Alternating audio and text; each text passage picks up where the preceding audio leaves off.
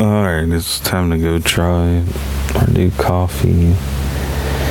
And then we're gonna have some baby steak and eggs for breakfast. This coffee's pretty good. We got it from Amazon for $5 on the subscribe and save. It's called U-Band. How do you spell that? I think it's U-B-A-N-D, I think. Or maybe Y-O-U, I'm not sure. I gotta look at it for sure. But it's called U-Band coffee, and this one is the traditional one. It's really good too. Light and sweet. They have the darker one for, I think it was like $5.50. I think it was. I love dark roast all day, I really do.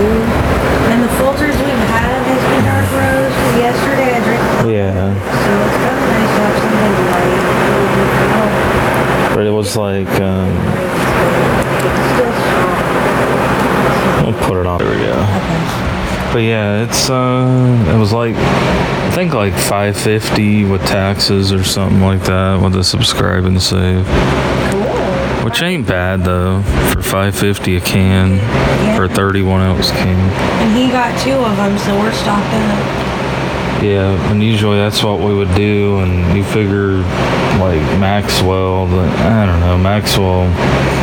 Hopefully I'll do good with this coffee and it won't be so bad, but the Maxwell, man, it tears up your stomach and everything. And Folgers ain't bad either, but it's not, Folgers isn't all that bad, but I don't know.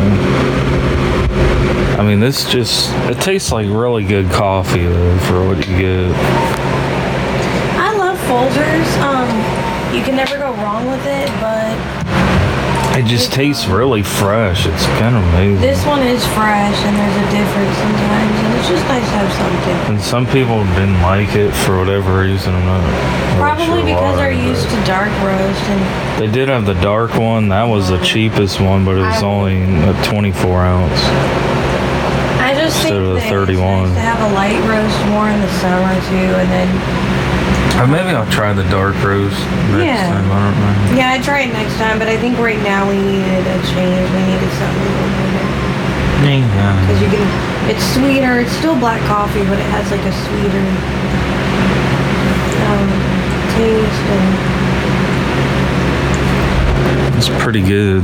I guess it's out of San Diego. They don't even sell it in stores, which is kind of interesting. But and yeah. then it's really fresh and. But yeah, I've noticed some of them store-bought ones, they can be kind of heavy on the belly. Right, and then get the one that I'm sure this is organic because it's not. It says kosher certified, whatever that is, I think. That's I think that means like Jewish blessed or something. Something like that, yeah. Yeah, pretty good stuff. Good and affordable, good coffee. And that's our little mini review on it. What's going on, everyone?